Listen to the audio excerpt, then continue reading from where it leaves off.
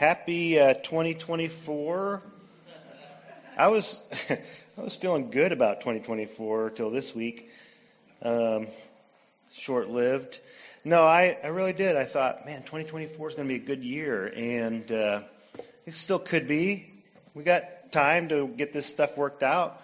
Hopefully, get the snow melted off and see what is lying underneath. But I was thinking about this is not part of the sermon, so just so you know. But how when you're doing okay, when you have heat and power and your cars aren't, broke down and not in a ditch or anything, that you kind of feel like okay, this is okay. It's not so bad. It's not terrible. It's a lot of snow and a little bit of digging out and stuff, but I was thinking about the people that have, been in the ditch and needed some help and maybe were looking for somebody to come by to push them out or pull them out or dig them out, or maybe don't have power, don't have, enough food to get through the next couple of days, and they're needing some help. And, the last few days I have been in a position to help some people. One guy was stuck in the middle of the road and I wasn't, so I just jumped out and pushed his truck so he could get off, out of the road a little bit. And, another time helped somebody dig out a little so they could move their vehicle. And you think about when you are in that position, when you're not the one who needs help, but you're in a position to help somebody. That's kind of like what the gospel is really about. It's in two ways. One is, as a believer, you have the truth and you have assurance and you have confidence and you have hope.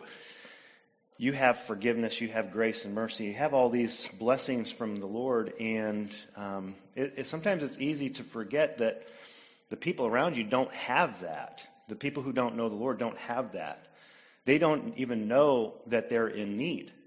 And sometimes it does take us to just invite, just to say, whether you realize it or not, you need the Lord, and to help people to see that they could come in here. And I was just thinking about how, a lot of times we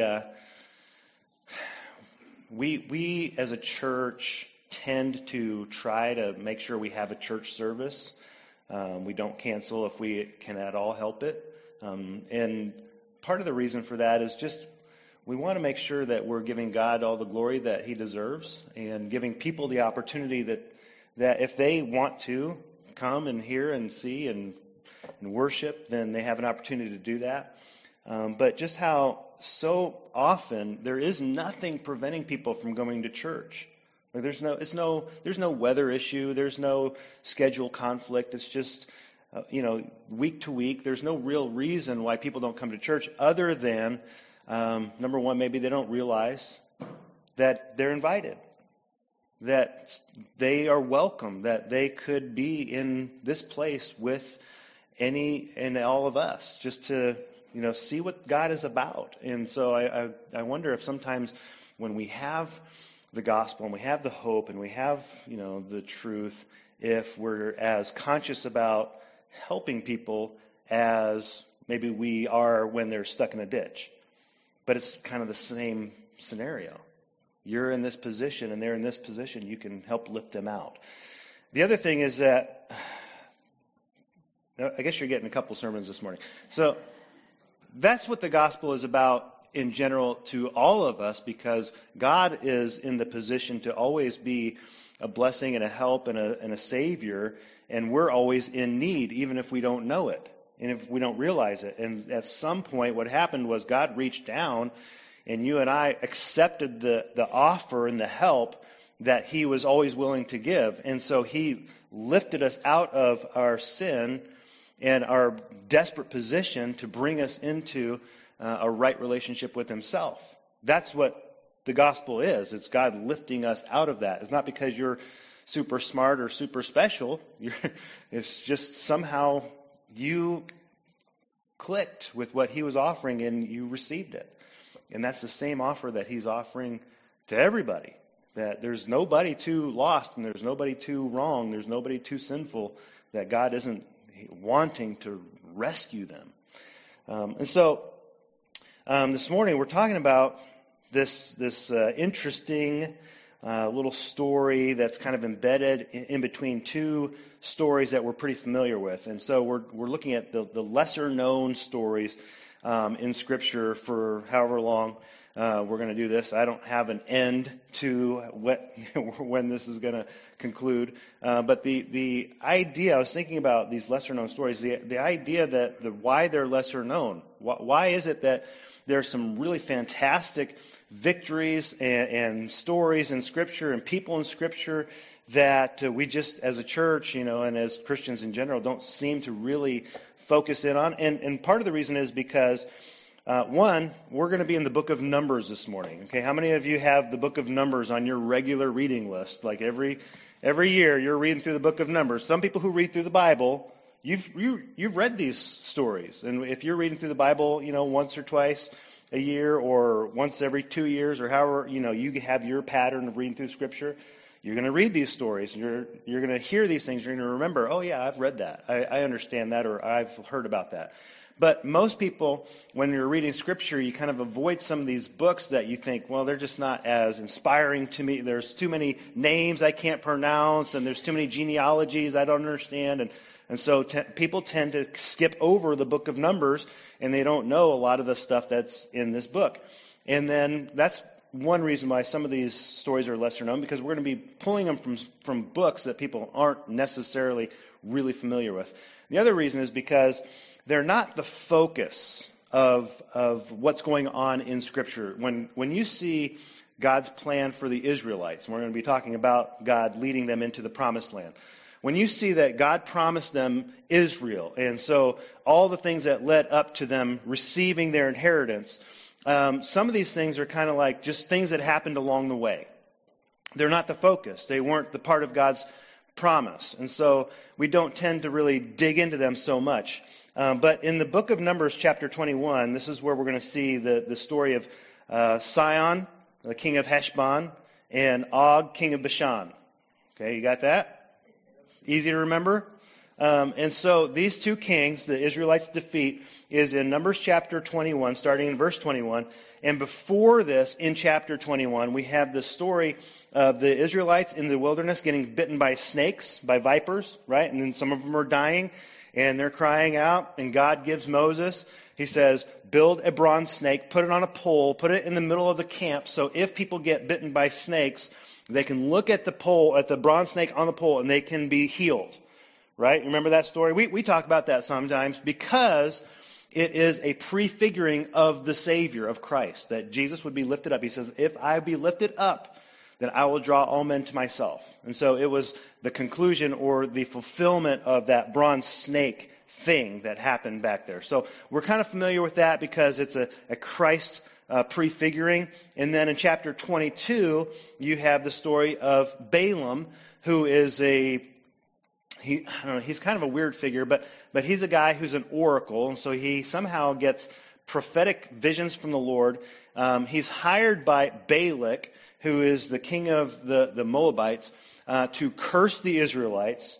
And so on the way to do this, remember, his donkey talks to him. So we're pretty familiar with that story just because it's so weird, right? Which is like, that is bizarre. But then you have this story right between those of Sihon and Og, and we're like, who are these people and what's going on here? So let's dig into that. Let's find out what's going on. It is Numbers 21, and starting in verse 21. Let's stand as we read God's word this morning. It says, then Israel sent messengers to Sihon, king of the Amorites, saying, let me pass through your land. We will not turn aside into field or vineyard. We will not drink the water of a well. We will go by the king's highway until we have passed through your territory. But Sihon would not allow Israel to pass through his territory. He gathered all his people together and went out against Israel to the wilderness and came to Jahaz and fought against Israel. Israel defeated him with the edge of the sword and took possession of his land from the Arnon to the Jabbok, as far as to the Ammonites, for the border of the Ammonites was strong. And Israel took all these cities, and Israel settled in all the cities of the Amorites in Heshbon, and in all its villages.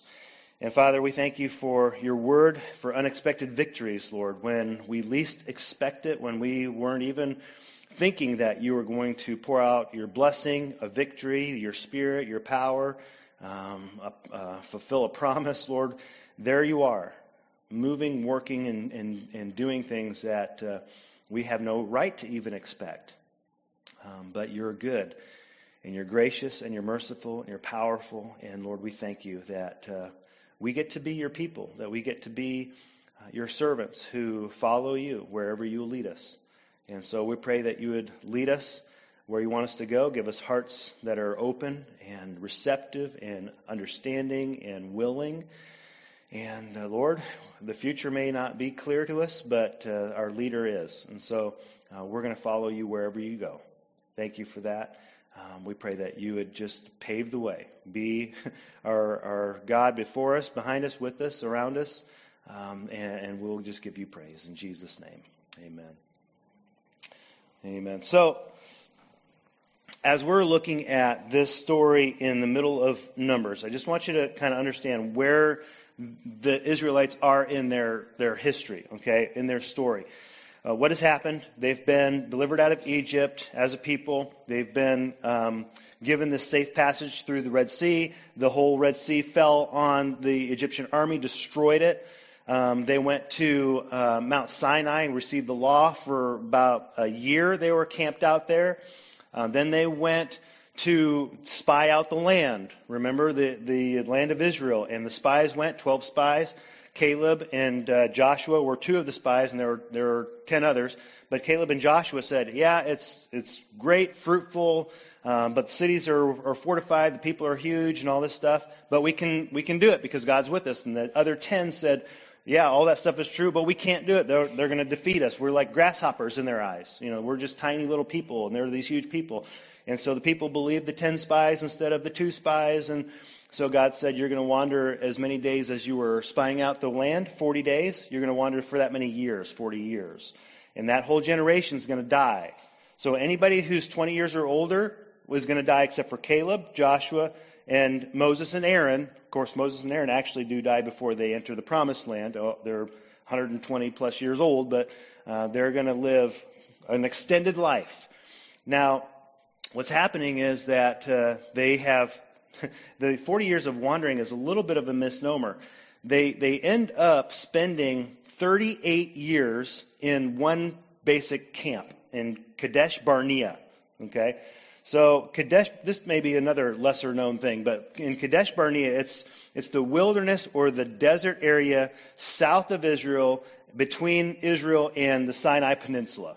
Okay, if you're familiar with some geography, you kind of get a picture of where that's at, but it's just this uninhabited and uninhabitable place because God is basically going to set the clock, and 40 years is going to go by, and this whole generation is going to die. And he's going to feed them miraculously with manna. He's going to bring water out of the rock, and they're just going to wait. So they're kind of just camped out in this one little place called Kadesh Barnea. Finally, at the end of that, God says it's time to go. The last of that generation's gone, and you're ready to move into the promised land. And so they begin to head north. And instead of going straight north, which they could have done, it was possible that they could just go from where they were right into Israel. But God says, no, go around to the east. So you have the Dead Sea and the Jordan River in between where they're at and where they need to be, which is the promised land. But he has a particular plan for them. So they go up to the east and north, and the first place that they come to is Edom. And Edom, God says, do not fight against Edom. Those are your cousins, and so I'm not going to give you their land. I'm not going to give you victory. You can ask for safe passage along the King's Highway. The King's Highway was through kind of more of a fertile plain, and it was green, and it was, they had water. And it says, if you go up the King's Highway, you need to ask for safe passage. And so you're going to have to pay for your food. You're going to have to pay for your water. You can't steal anything. You're going to tell them that you're coming in peace. And Edom says, no, you cannot pass through here. We don't want you coming through. And so they say, all right, we'll go the desert highway. So they have to go more to the east, and they continue to go north. And it's not quite as good of a road, but that's what they got to do. So they go and they kind of skirt around Edom, and now they come to Heshbon. And this is where Sihon is king of the Amorites, And he's, again, they're going to say, we'll pass through. We won't steal anything. We won't fight you. We're not going to conquer you. We're not going to, we'll pay for everything that we eat and drink. It'll actually be, a good economic decision for you. We have plenty of money. We just raided the Egyptians. We have all kinds of money and nowhere to spend it. And so if you want to just let us go through, you could profit from this. And they're like trying to, tell them, we're not here to conquer you. And Sihon says, no deal. I don't want you coming through my land. But Sihon, this king of Heshbon, says he's not under God's protection. He is actually under God's judgment. And so when he opposes God's people, God says, okay, you can conquer them, you can fight them, you can destroy them, and you can take their land, because what they had done, Sihon and Og both, they had conquered the Moabites and taken their land. So they had actually felt like they were pretty powerful people. They'd already come in and they had destroyed a people group and eliminated them and took their land. And so they think they're pretty strong. And Israel, now it's been a while since they've really had any victories. Okay, they came through the Red Sea and the Egyptian army was destroyed. And then they had another battle that they won that was pretty big deal, where Moses' arms were lifted up. You remember that? But it's been a while, and they've just been kind of camped out for about 40 years. And so Sihon thinks, they didn't pass through Edom. We're more powerful than Edom, and they didn't bother to attack them. So, if they try to attack us, we'll just destroy them. You have all these people that are just nomads. They've just been camped out in the wilderness. They can't do anything to us. And so he opposes God, and God brings judgment. Now, here's the thing that, you have to try to wrestle with. We should not be in the mindset of Sihon. Okay, we're people who want to know what God's will is and get in line with God's will and obey what God's direction is and figure out what His plan is and what His path is for our lives. That's what, as Christians, that's our job, is to discern God's will and to do God's will.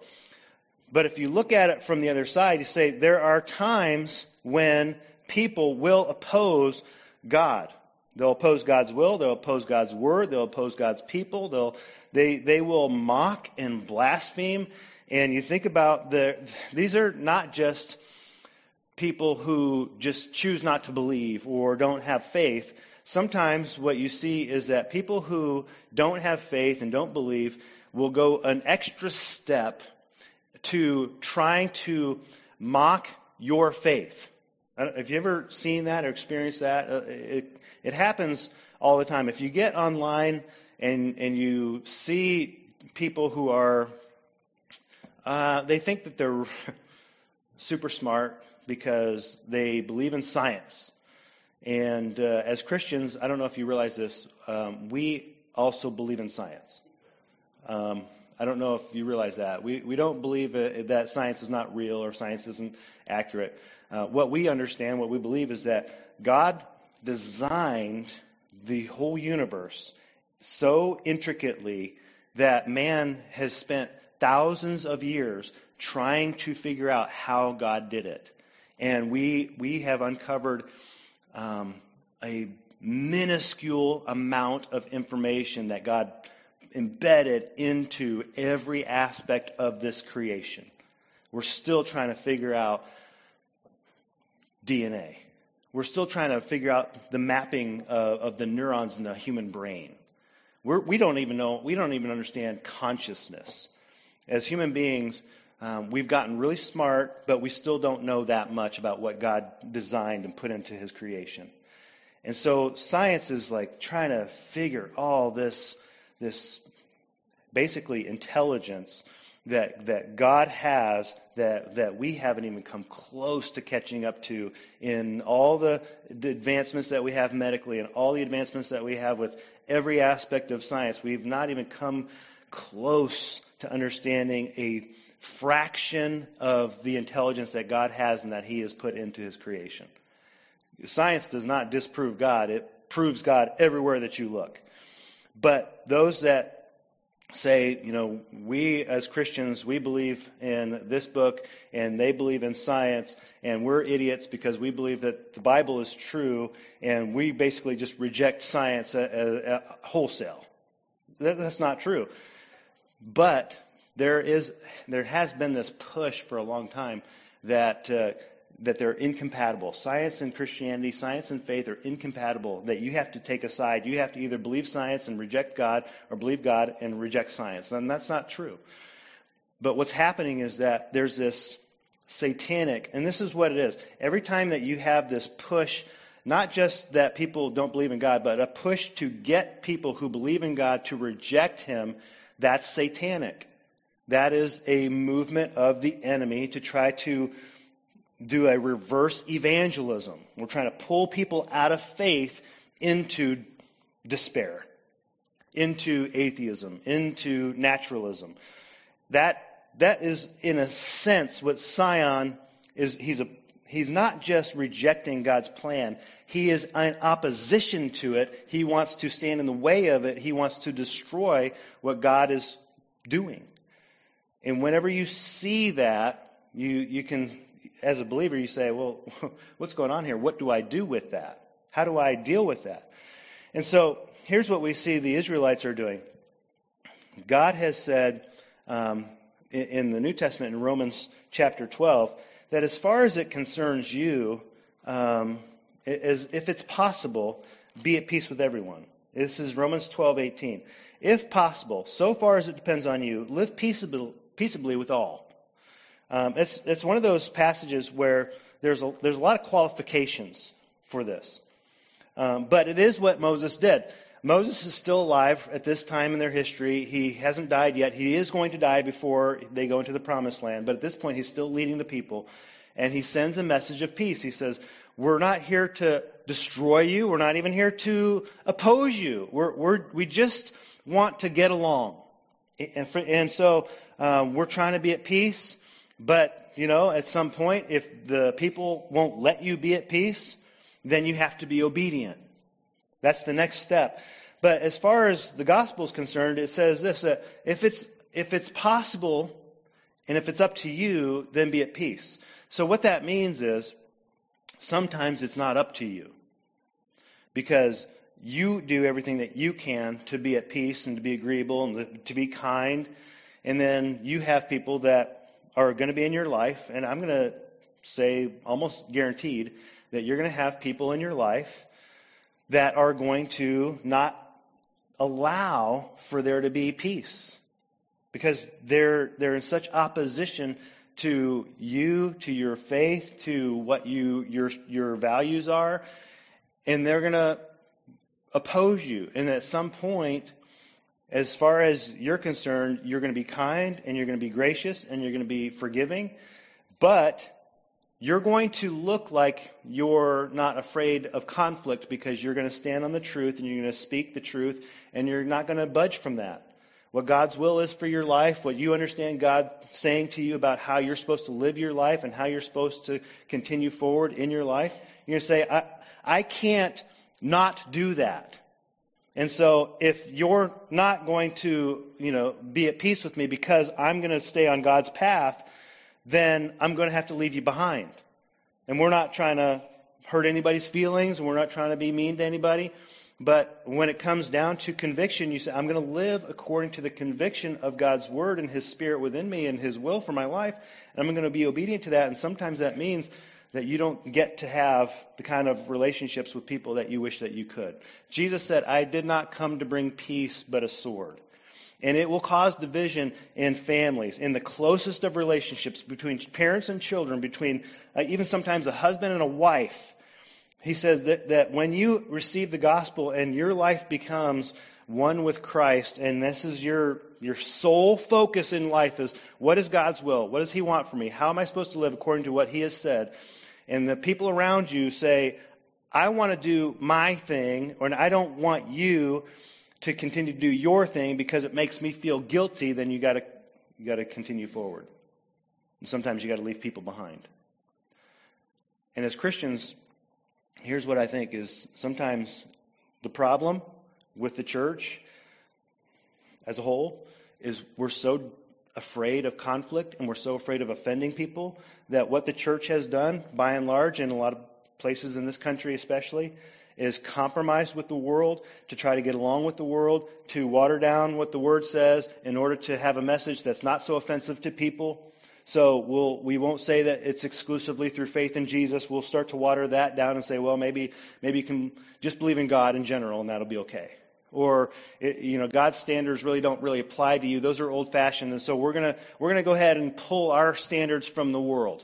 And so if the world says it's okay to live together before you get married, then we're going to just agree with that and say, well, at least, they are monogamous, and that should be fine. And, even if the Bible says that, some hard things, we won't really talk about those things. We'll just talk about the easy things.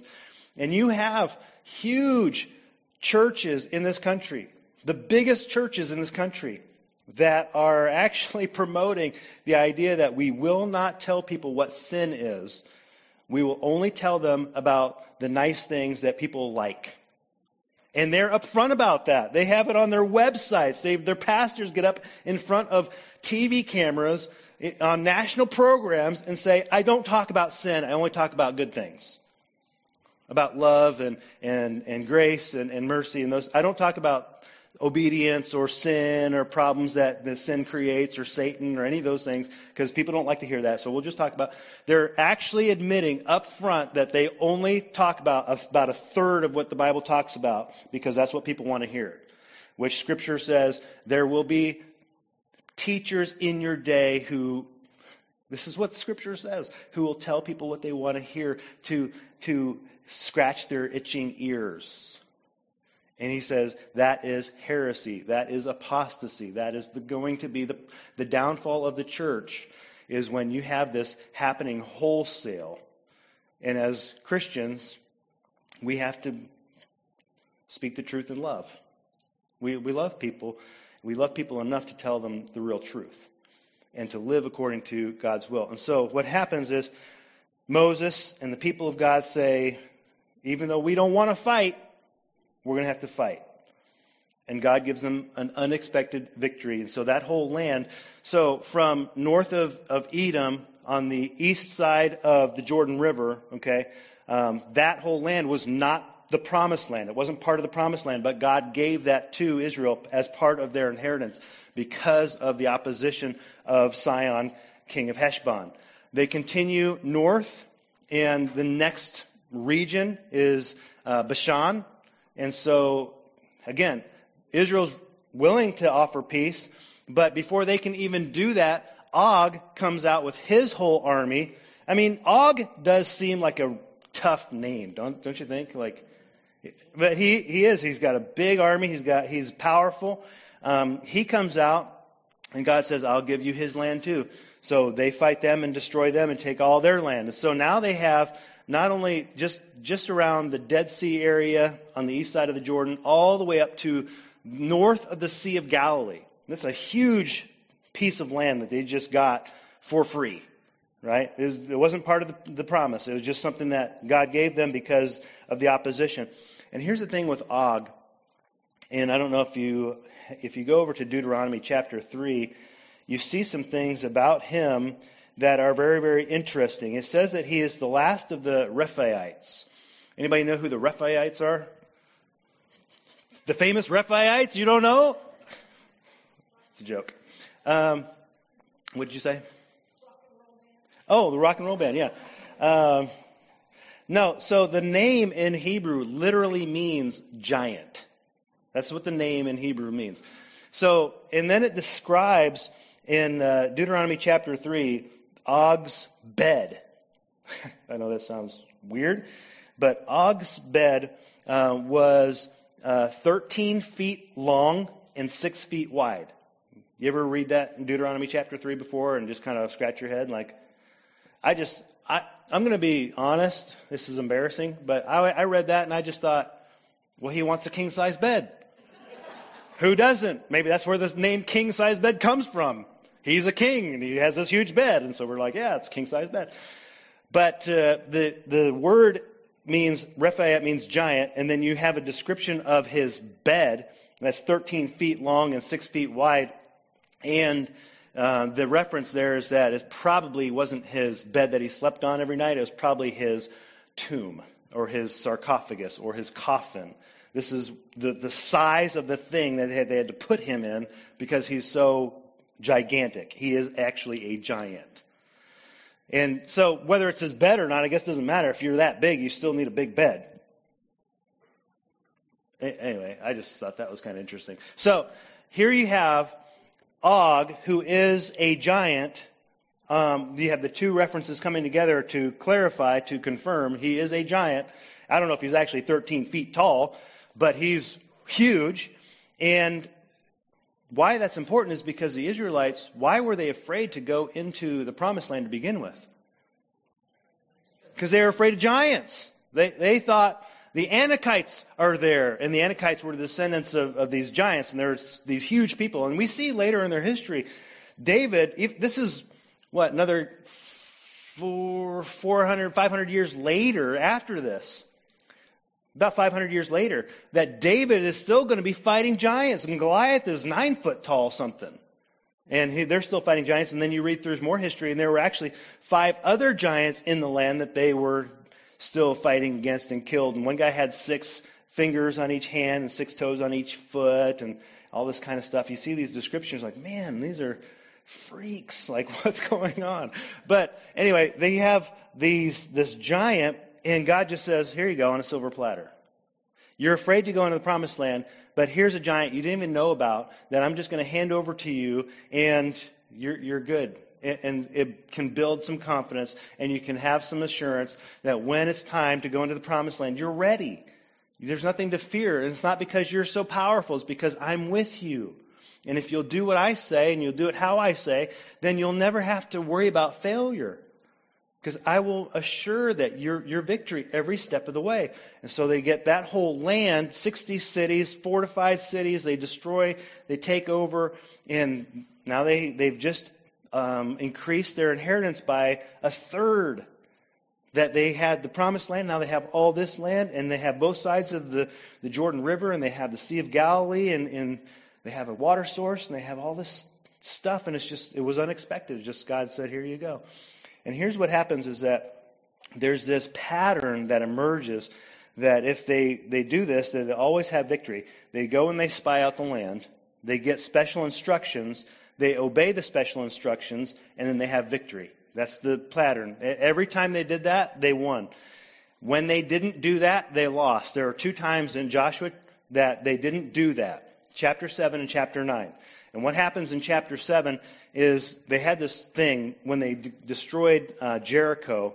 They were told everything is dedicated to destruction. Don't take anything. All the gold, silver, wealth, all the money, all the clothes, all the stuff that's valuable, just burn it all. Don't take anything. The whole city is devoted to destruction. Every last piece. Well, there's one guy, Achan, said, these things are kind of nice, and he didn't think anybody would see him. He shoved some gold in his pockets, and he kind of put a cloak under his robe or whatever, and he hid them in the bottom of his tent, and he thought, nobody saw me, I'm good. And so that one guy caused thousands of people to die, because the next battle in Joshua chapter 7, they go out to fight this tiny little area called Ai. Okay, that's literally spelled Ai. And so they go out and they're like, oh, this isn't even worth like our whole army. Just send a few thousand guys out there and we can destroy this easy. So they send their army in and they get clearly defeated so badly. They're like, what is going on? And they realize that there's been sin in the camp. And number 1, they did spy it out, but 2, they did not seek special instruction. They didn't seek God's will. They didn't go into prayer and say, God, what do you want us to do here? They didn't discern, and they got defeated. The next one was in Joshua chapter 9, and you have what was famously called the Gibeonite deception. You've heard that? No. Okay, so what happens is that the Gibeonites were a people in Israel. They were not to make any treaties with any of the people in Israel at all. The Gibeonites are seeing and hearing that the Israelites are just defeating people out in towns and lands all over the place, and nobody can stand against them. And so they said, we'll deceive them. And they put like rotten food in their bags, and they took old worn out sandals and old worn out clothes, and they went to the Israelites like, oh, we're from far away. Look at our food, how long we've traveled. Our bread that was fresh when we left is moldy and gross and stale now. And so we've been really on the road a long time. And they just said, oh, okay, cool, we'll make a treaty with you. Because they were starting to feel pretty good about themselves. Like, man, we're getting famous. People are hearing about us from a long ways away and wanting to have a treaty with us. And so they make a treaty with the Gibeonites. And so they didn't discern God's will, and they ended up not doing God's will.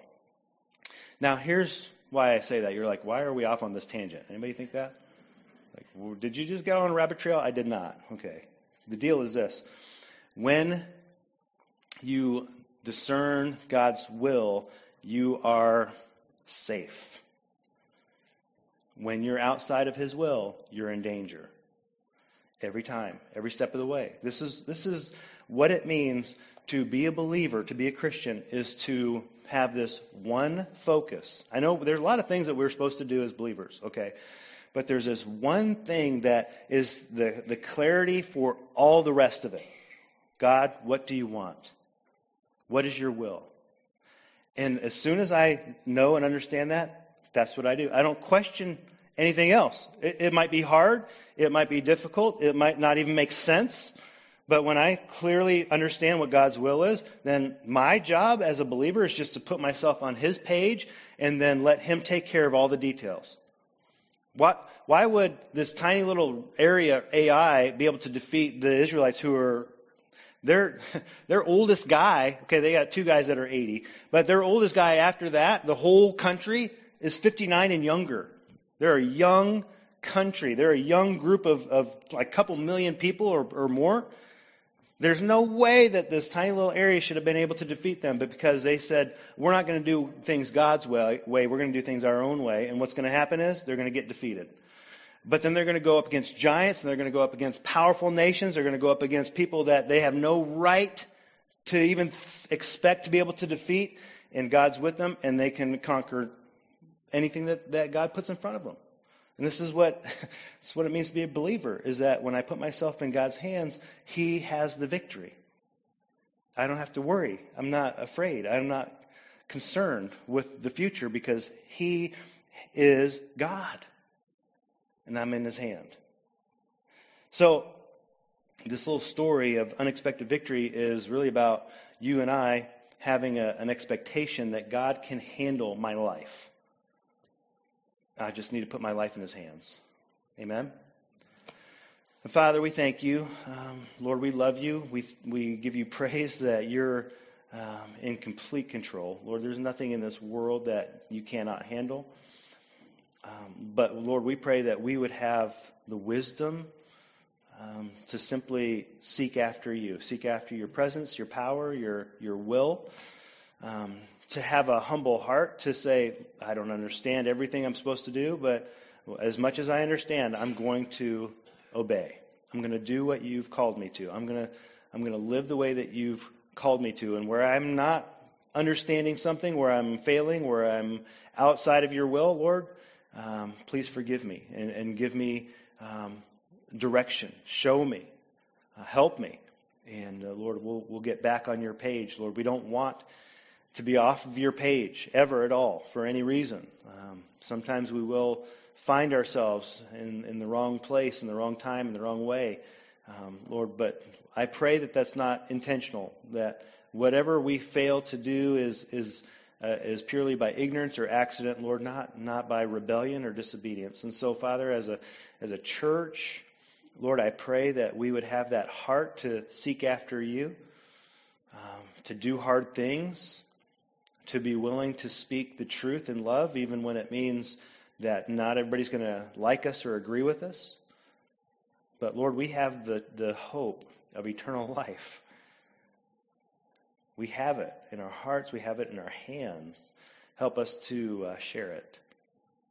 Help us to offer it. Help us to invite people to it. And Lord, you got to do the rest. Saving people, we can't do that. We can't change people's hearts. All we can do is speak the truth and invite them to trust you as well. And that's what we do. For your glory, in Jesus' name. Amen. I want to invite you this morning just to respond to the Holy Spirit working in your life. Maybe there's a victory right around the corner that you weren't expecting, that you're not expecting, but you need to just get on God's page. And right now, maybe you're kind of over here on your own page and thinking that you can handle things on your own, and God's telling you that's not going to work. And if you're ready, get on His page. He's got victories for you. He's got the very next step, and the next step after that. He might not have the whole thing all the way to the end, but He'll show you what is next. Amen? And so let's just stand and praise Him this morning.